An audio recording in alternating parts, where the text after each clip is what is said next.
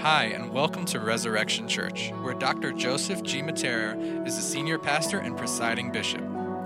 We are committed to serving our community and the community abroad. We pray that the word you are about to hear will be a blessing to your life and that you allow the Holy Spirit to open your heart and receive what the Lord is speaking to you. Well, hey, I'm excited about today. We're going to be back in the book of James, so if you have your scripture, I want to invite you to turn with me to James chapter 3. And this may be surprising, but we're going to read the entire chapter today. And so we had a meeting with Bishop and Pastor Gary this past week, and somehow we got to talking about Romans. And I was like, man, I love Romans. I spent 12 weeks in Romans chapter 8, and they're like, oh my gosh. And so for me to get through a whole chapter, that's exciting. That's a breakthrough, right? So I'm pumped up. But I just want to start off, I'm just going to read verses 1 through 12. Then we'll pray, and we'll dive back into it and just kind of break it apart a little bit and then wrap it up with verses 13 to 18 at the end. And so again, this is James, who is the half-brother of Jesus. He is writing to the church. The church is under immense persecution at this time. And I think that what he has to say is extremely relevant right now for us in 2021. Not many of you should become teachers, my brothers, for you know that we who teach will be judged with greater strictness. For we all stumble in many ways, and if anyone does not stumble in what he says, he is a perfect man, able to also bridle his whole body. If we put bits in the mouth of horses so that they obey us, we guide their whole bodies as well. Look at ships also. Though they are so large and are driven by strong winds, they are guided by a very small rudder wherever the will of the pilot directs. So also, and this is verse 5, which is kind of the key for today, so also the tongue is a small member, yet it boasts of great things. How great a forest is set ablaze by such a small fire, and the tongue is a fire, a world of unrighteousness. The tongue is set among our members, staining the whole body, setting on fire the entire course of life, and set on fire by hell. For every kind of beast and bird, of reptile and sea creature can be tamed and has been tamed by mankind. Catch this. But no human being can tame the tongue. It is restless evil, full of deadly poison. With it we bless our Lord and Father, and with it we curse people who are made in the likeness of God. Ouch. From the same mouth comes blessing and curses. My brothers, these things ought not to be. Does a spring pour forth from the same opening both fresh and salt water? Can a fig tree, my brothers, bear olives, or a grapevine produce figs? Neither can a salt pond yield fresh water. So let's pray. Father, as we dive into this, I just ask for your Spirit to just speak to us today, that it would be your words that are said, God, not mine, and Father, that ultimately your gospel would go forth. I thank you for what you're going to do. And we're just excited as we dive in. In Jesus' name, amen. So something I found interesting, I think it was back in 2017, the medical journal, Medical Science Journal, ended up producing a report about people and their speech, people and their talk. And what they found with this is that the average human being, and some of you guys are going to be completely average, some of you guys are going to be way less, and some of you guys are going to be way over, and you're going to know exactly what I'm talking about in just a second. The average human being spends 1/5 of their life talking. Now, don't raise your hands, but how many of you guys are like, I'm more like 3/5, And some of you guys are over here, and I'm like an 1/8. Some of us, we talk way too much. Others of us, we don't talk enough. But they found that the average human being spends 1/5 of their life with their mouth open and words coming out of their mouth. This is a huge opportunity for us to speak and declare blessings into people.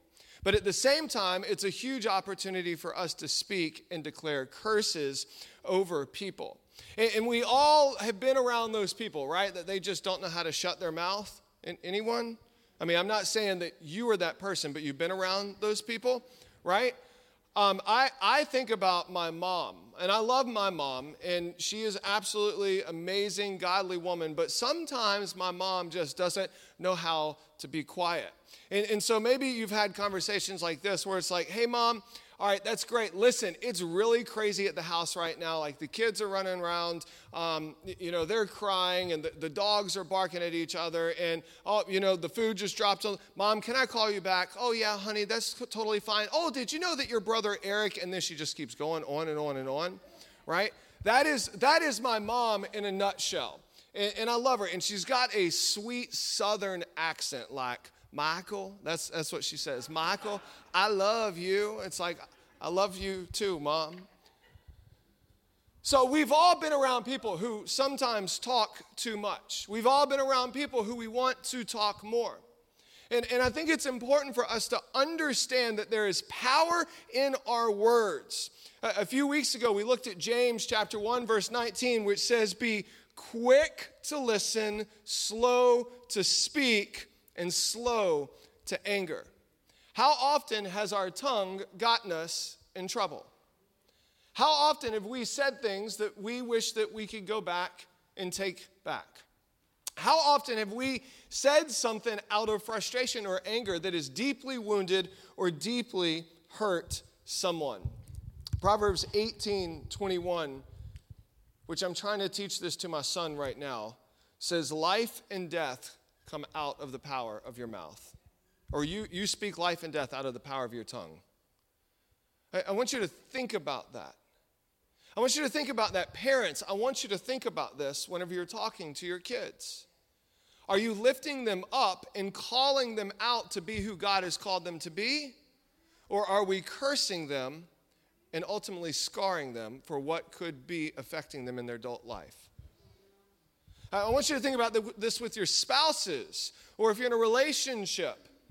Are you blessing and lifting up your significant other, or are you constantly pulling them down and tearing them down? I think it's interesting and extremely powerful that James says that with one breath or with the same mouth we can bless the Lord, but then we can curse people created in his image, in the image of the Imago Dei.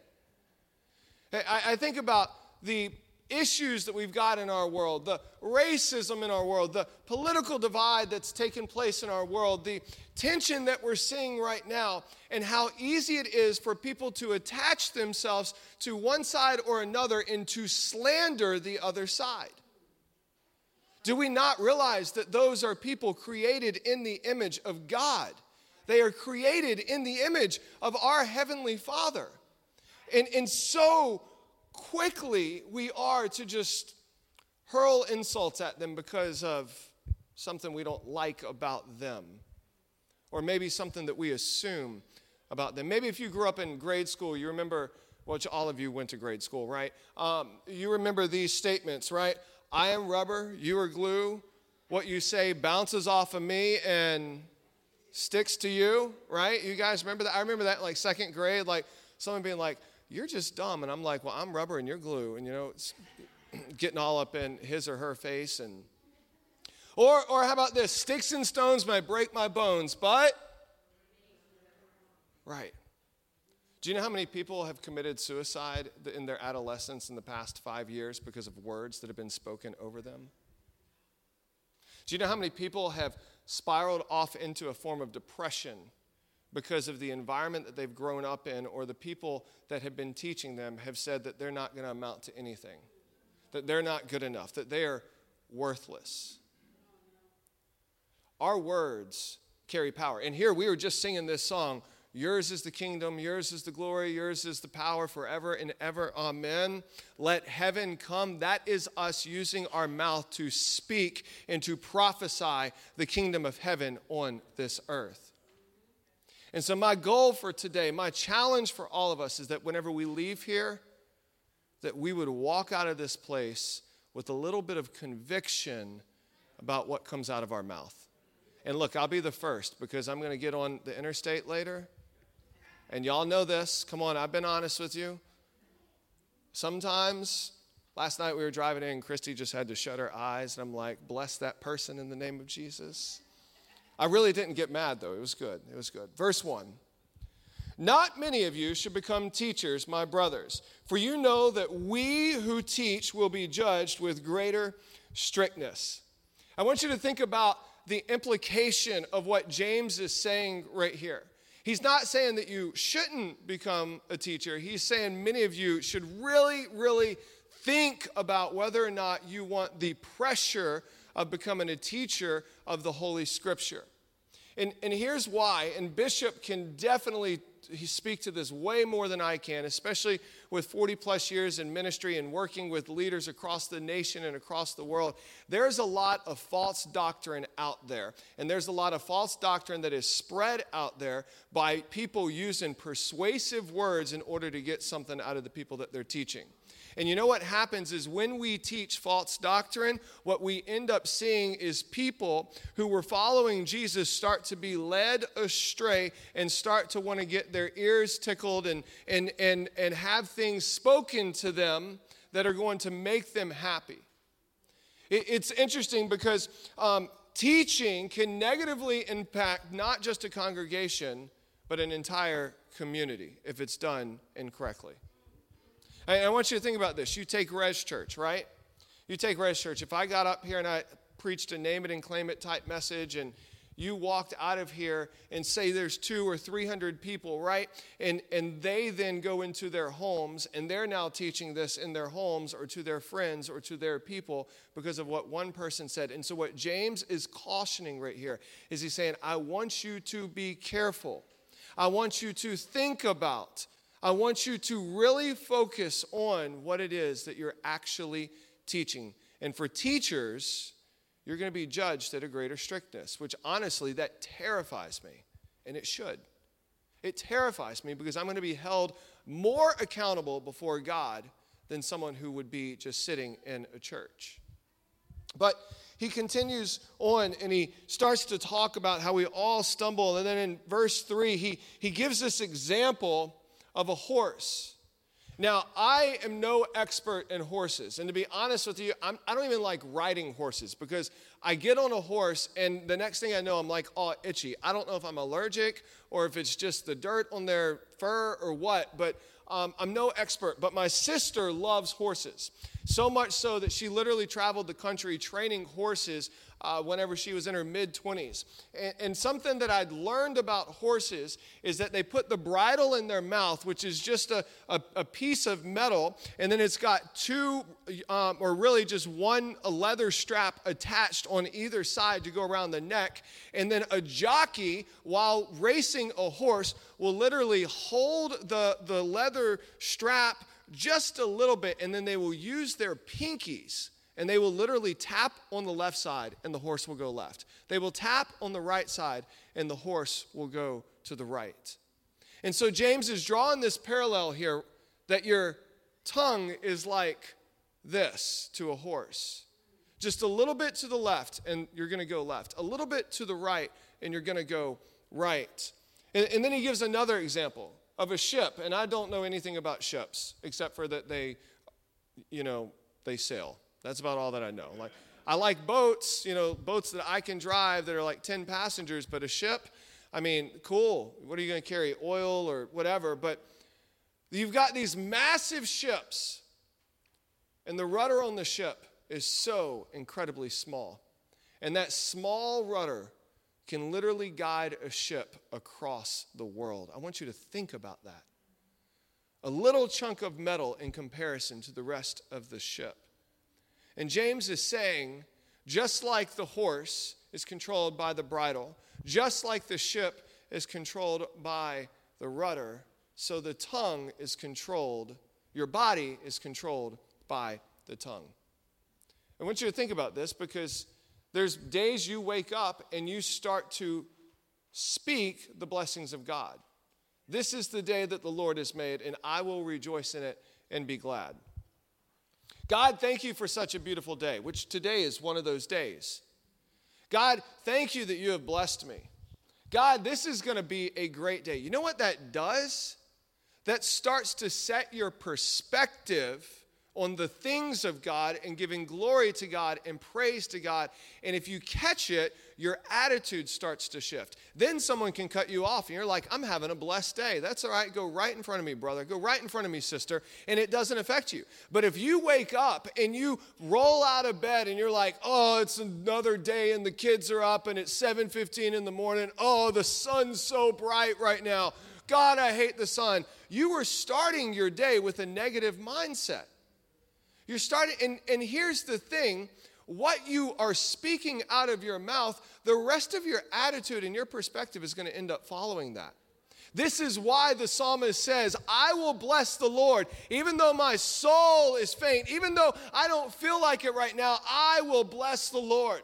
Because there is something that takes place whenever we choose to bless the Lord, whenever we choose to praise God in the middle of our circumstances that might not be going our way. There's something that happens whenever we speak it out of our mouth.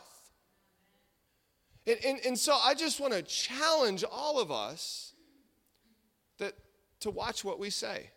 To watch what we say. Let me keep going because this is where I want to kind of dive into a little bit. The third example that he gives is a fire in a forest. Now, I don't know a lot about fires either, except for you take gasoline and you strike a match and you throw the match on the gasoline and then boof. That's like Christy, my wife, she's great at building a campfire, nice, and starting out with a little bit of flint and some paper and stuff like that. And me, I'm just like, give me a gallon of gas, dump it on there, light a match, boom. That is Michael Moore's version of a campfire. Can anyone give me an amen to that, right? Like, any dudes out there that you've done that before? It's just like, honey, it ain't working. Just go get the gas, you know.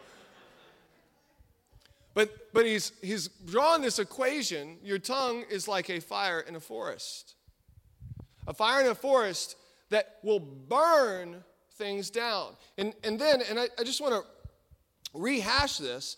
The tongue is set among our members. This is verse 6. Staining the whole body, setting on fire the entire course of life, and set on fire by hell. For every kind of beast can be tamed. Reptile and sea creature can be tamed by mankind, but no human being can tame the tongue. It is restless, evil, full of deadly poison. He's saying, so your tongue has the power to do damage. And whenever we start to allow our tongue to speak negatively or to curse God's creation or to be hateful or arrogant or whatever it may be, it is cursed by hell. And honestly, you are being controlled by the powers of hell. And so let me give you a great example of the powers of hell. The other day, we went to Build-A-Bear. And like Christy and I, first time with the mall, we were at the mall with the kids, and we were like, you know what, we're going to walk around, and I had to go exchange some jeans and went shopping because that's what I like to do. Don't judge me. And in the middle of all of that, Christy's like, well, let's go get the kids the toys. And so we went to Build-A-Bear, and you know, Build-A-Bear, there's still social distancing, and so you got to like stand on these X's. Look, this was if hell is anything like this, I want nothing. I'm telling you, 2 Bears took us an hour to go through, and not because the line was long, because here's what happened. So we go in there, and they had a 2 for $35 special. And I was like, all right, $35 for 2 bears. You know, they get to go through the whole experience, and the bear comes to life and whatever. You know, it's fine, $35. So we go in there, $35. They, you know, Judah picks out Rex the raptor or something. Allie picks out Teddy the teddy. And so it's like, okay, you know, that's what you want to name it. And so we get in line, and this is the power of persuasion right here.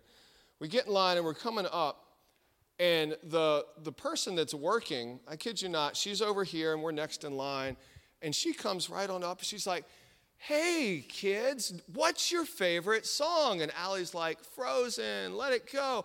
Oh, come on over here. What kind of sound would you like in your bear? And I'm like, oh, okay, you know what's going to be, an extra $1 or $2? $15 later, I was like, you did not even ask the parents. You know what that is? That's rhetoric. That is persuasion. And it is straight from the pits of hell. Like, I was so mad. And so we spend $15 on a Raptor sound, and, let it go, which I've heard that song. Like, whoever wrote that song, we need to bless them, okay? I was so mad. So we go through, we get the, little heartbeat thing or whatever, and they do let's dance here and rub it on your head. And, then we go back around and we go to pay for the thing. She's like, it's going to be $63. And I'm like, 63, what? Like, are you serious? But it was $63. Rhetoric, persuasion. Just to the kids. They didn't ask the parents. They knew the parents would have said no. Like, whoever their marketing expert is, we need to have a conversation. That's all I got to say. But you know where else we've seen rhetoric? Great persuasion? Hitler. He used his words to persuade an entire country to turn against the Jews and to go into war and to move towards socialism and to move towards hatred. But at the same time, you know where else we've seen rhetoric and persuasion?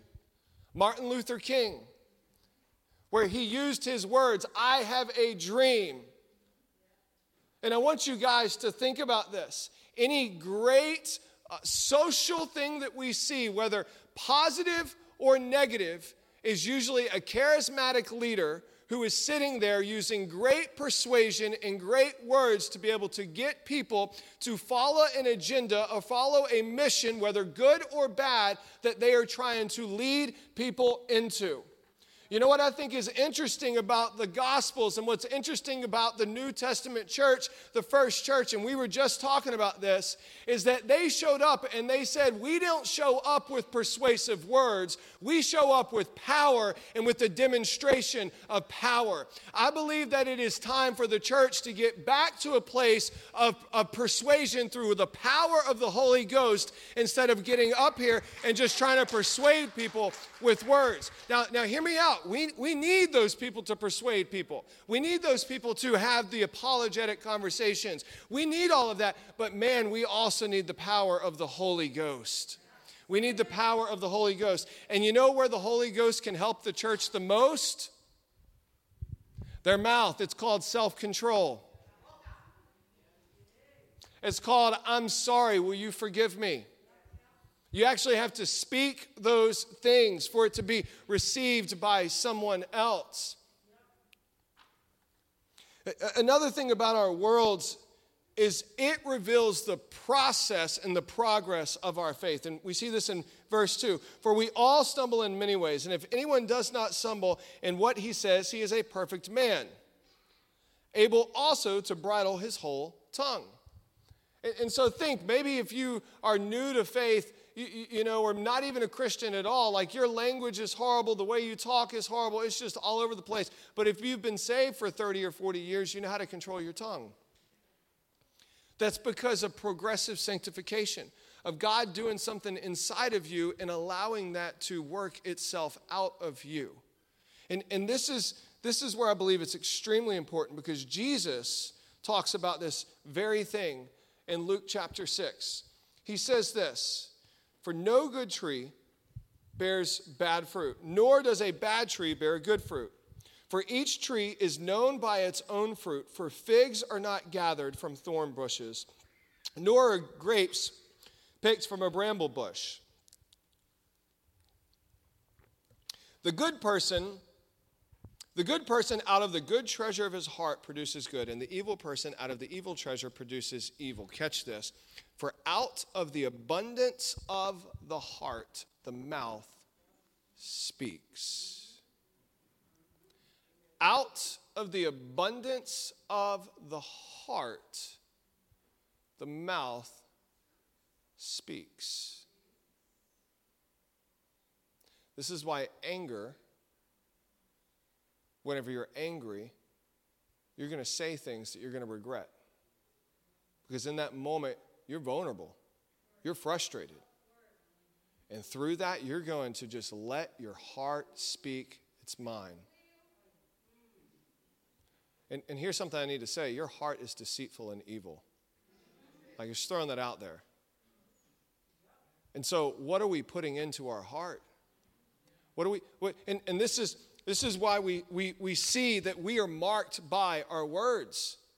This is why we have politicians who they go to run for a higher office, and they'll find out a clip or a tape that they made from 10, 15, 20 years ago, and then they're going to blast that all over media, and they can never move forward because of what came out of their mouth. Because of ultimately what comes out of your mouth is inside your heart. And so some of you guys are known for tearing people down.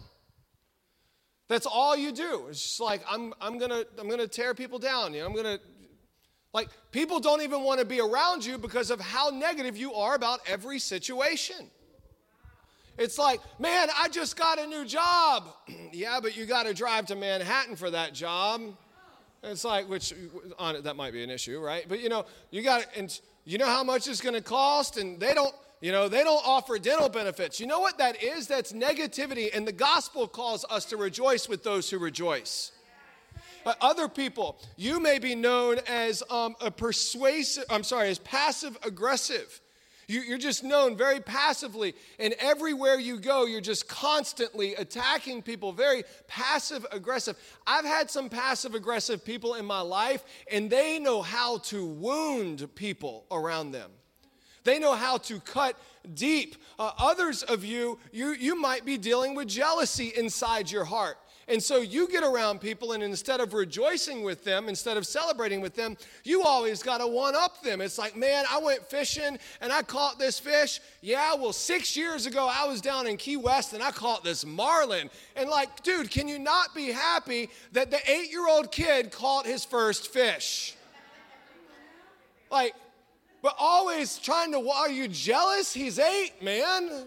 I'm not jealous. I'm just trying to tell you No, be quiet. Celebrate with the 8-year-old kid.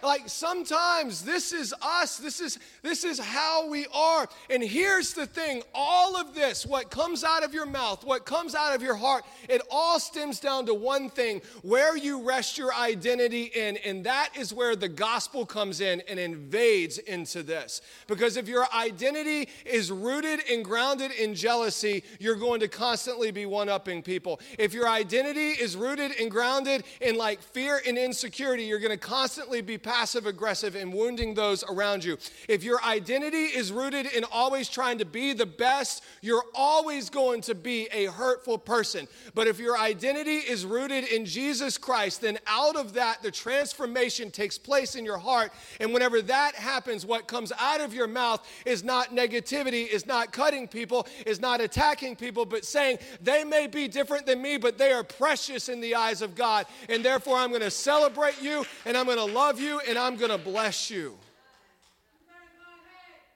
Come on, our identity. Like, if you want to get to the root of what James is talking about, this isn't just about your words. It's about who you are in Christ. And this is where, and catch this is where when you are angry, the gospel can come in. Whenever you're angry at your spouse because they didn't mount up, the gospel steps in and Jesus is enough.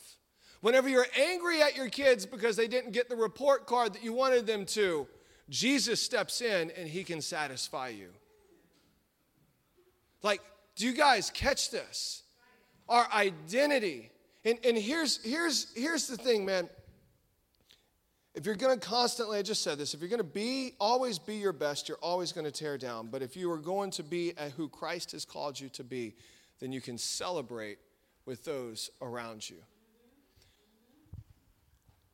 All of this comes out of us having a misplaced identity and the things that can be taken away instead of our identity being rooted in the one that cannot, and that is Jesus Christ. All of this in our life can be taken away. Christ can't. Christ can't. So let's get rooted on him. Let's get focused on him. I want you guys to just think about this. What would happen if the church became the most encouraging, I'm going to say organization, you can say organism, people, whatever, in the world? What would happen if every place you go, you were marked by your love for one another because of how encouraging you were? What if you were marked by, instead of constantly focusing on the negative, you're calling people higher? I remember whenever I was a youth pastor, it was me and another pastor at the church and a few people. We were sitting around and we were talking about a popular pastor. You will probably know of him, Joel Osteen. And the big conversation was, is he a false teacher? Is he preaching the gospel? This was going back and forth and back and forth and back and forth. And this 17-year-old student came in, and we're sitting down there, and he just sits down and he starts listening. I'm telling you, you want to talk about convicting, and this is the power of your words, because he wasn't negative. We go, John, his name was John Zaremba. John, what's your thoughts? You know, you're a teenager. What's your thoughts on Joel Osteen? And he goes, well, Pastor Mike, the Word of God says, if you're called to be an encourager, then encourage. And I go, okay. Those little words right there shut everyone down. And he wasn't saying anything negative. He was just quoting the scripture and speaking it in 1 Corinthians 12. And so think about this, guys. Who are we going to be known as? And it closes out like this. Verse 13. Who is wise and understanding among you? By his good conduct, let him show his works in the meekness of wisdom. But if you have bitter jealousy and selfish ambition in your hearts, do not boast and be false from the to the truth. This is not the wisdom that comes down from above, but is earthly, unspiritual, demonic. For where jealousy and selfish ambition exist, there will be disorder in every vile practice. Think about the fruit coming from our lives. Is there disorder? Is there vile practice? Are we being influenced by the kingdom of God or by a demonic influence? You know how we can tell? How you talk about other people. That's how we can tell. That's how you can tell about other people. How they talk about other people. Constantly slandering, constantly pulling out the worst, constantly gossiping, constantly going behind people's back instead of practicing Matthew 18. Like, oh, did you hear what he did? Oh, we need to pray for him because he's a sinner and he's all messed up. You know what that is? That's passive-aggressive gossip, and it's demonic, and it's witchcraft. And this is what James is saying, hey, what is being produced? What's coming out? This is how he ends it up. We're going to end encouraging. All right? I love you guys. I want you all to know I love you guys. We're about to sing a song. It's going to be good. Like I told you, my goal is that we leave a little convicted today. He says this in verse 17. You can go ahead. Y'all can. I know y'all have to get set up, so go right ahead. But the wisdom from above is first pure, then peaceable, gentle, open to reason, full of mercy and good fruits, impartial and sincere. Wisdom from above. So God, I want your wisdom. God, I want your wisdom in my life, in my family. God, we need your wisdom in the church. God, we need your wisdom in this church. We need your wisdom in the church. And we want it to be that it is pure and peaceable, gentle, open to reason, full of mercy and good fruits, impartial. Impartial, that means that all people created in the image of God, and I'm not going to judge you. I'm not going to base you your background or where you've been or your skin color or what you've done, and it's going to be sincere. And I'm going to verbally express and encourage and call you higher. And here's something that I just need to say. Sometimes a rebuke by a friend is an act of love. And I think that we need to make sure that that is very clear. Someone coming to you and say, hey, I know you're struggling with this. I think that you can do better. You may not want to hear it, but that is your brother or your sister in Christ coming to you to lift you up and to encourage you and to pull you closer to be more and more like Jesus and who Jesus has created and called you to be. Again, identity. Where's your identity? Where's your focus? What is it that is rooted and grounded, that is transforming your heart, and that out of that is transforming your mouth? And then he ends this part like this, and a harvest of righteousness. I want to see a harvest of righteousness. I want to see a harvest of righteousness in Brooklyn, in Sunset Park, in Staten Island, in Albany. I want to see God do something this summer that's going to be so crazy that the church blows up in the middle of summer instead of the church seeing everyone leave on vacation. But you know what it says? A harvest of righteousness is sown. Michael, how's it sown? By yelling? Nope. By going out and beating people with Bibles? Nope. Well, how's it sown? By gossiping? Nope. It is sown in peace. In peace. What do you mean? You mean I got to be peaceful? I'm like, yeah, it means you got to actually get along with people. You know, you may not like everything about them, but don't be a jerk. Like, don't talk bad about them. If you got an issue with them, go to them. Have that conversation. Look, they love you. You love them. Let's work it out. We're all adults here, right? Peace. The peace. Could you just imagine someone walking into an environment that they've never been in, and they see people loving one another, they see people getting along with one another, they see people maybe soon doing air high fives or actual high fives. Some of y'all are like, I'm just gonna high five anyways, I don't care. You know, what's COVID, right? Like, peace. Do you know what it's like to be and to live in a life of complete disarray and distressed? And then you experience this peace, this shalom, the glory of God that rests upon this earth. Shalom, where all things are calling out his glory. The shalom that rests upon you. And the harvest of righteousness is sown in peace by those who make peace. You know where we can start making peace? Our mouths. So I'm willing to bet 95% of the arguments that you've gotten into, 95% of the discord that you've been experiencing, 95% of the accusations that you've been slandering, 95% of the gossip has all come from your mouth. And your mouth is a product of your heart. And your heart is a product of your identity. Who's your identity in? Who's your identity in? Will you stand with me this morning?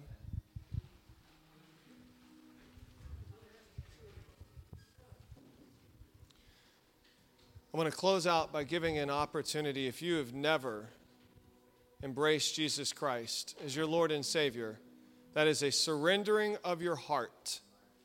Surrendering of your heart and allowing him to transform your identity. And out of that, confessing with your mouth. I think that's interesting because Scripture says, admit that you're a sinner, believe and confess. Confess with your mouth. And so if you've never given your life to Christ, I want to invite you to do that. I'd like everyone to just bow your heads real quick and close your eyes for a moment of privacy of those who are in this room right now. And if you've never given your life to Christ, or maybe you need to rededicate your life to Christ, on the count of three, I just want you to slip up your hand right where you are. 1, Jesus loves you. 2, I believe you will never be the same. 3, if that is you. If that is you. Anyone. Amen. I'd invite us all to say this prayer. If you guys would repeat after me. Jesus, I give you my heart. I confess that I am a sinner, but I believe that you are my Savior. And I confess you as Lord. In Jesus' name, amen. Listen, if you prayed that prayer today and you've never prayed it, maybe you or just didn't raise your hand or whatever, we have a team in the back with just a card and some information we would love to give to you to help see you take your next steps in your relationship with Jesus Christ. For the rest of us, my challenge for us, before we sing this song, is the same thing that I tell my 5-year-old son, who's in Res Kids right now. Judah, life and death come out of the power of your tongue. So church, life and death come out of the power of your tongue. What are you going to say? Who are you going to encourage? Who are you going to bless with your words this week? So God, we thank you, we praise you, and we just speak your life over this church, your life over Resurrection and Sunset Park, all of Brooklyn. And Father, we thank you for your grace. In Jesus' name, we all say, amen. Amen. We pray that you were blessed by this word. For more information about our church, please visit our website at resurrectionchurchofny.com or give us a call at 718-436-0242. And be sure to follow us on Instagram at ResChurchNYC.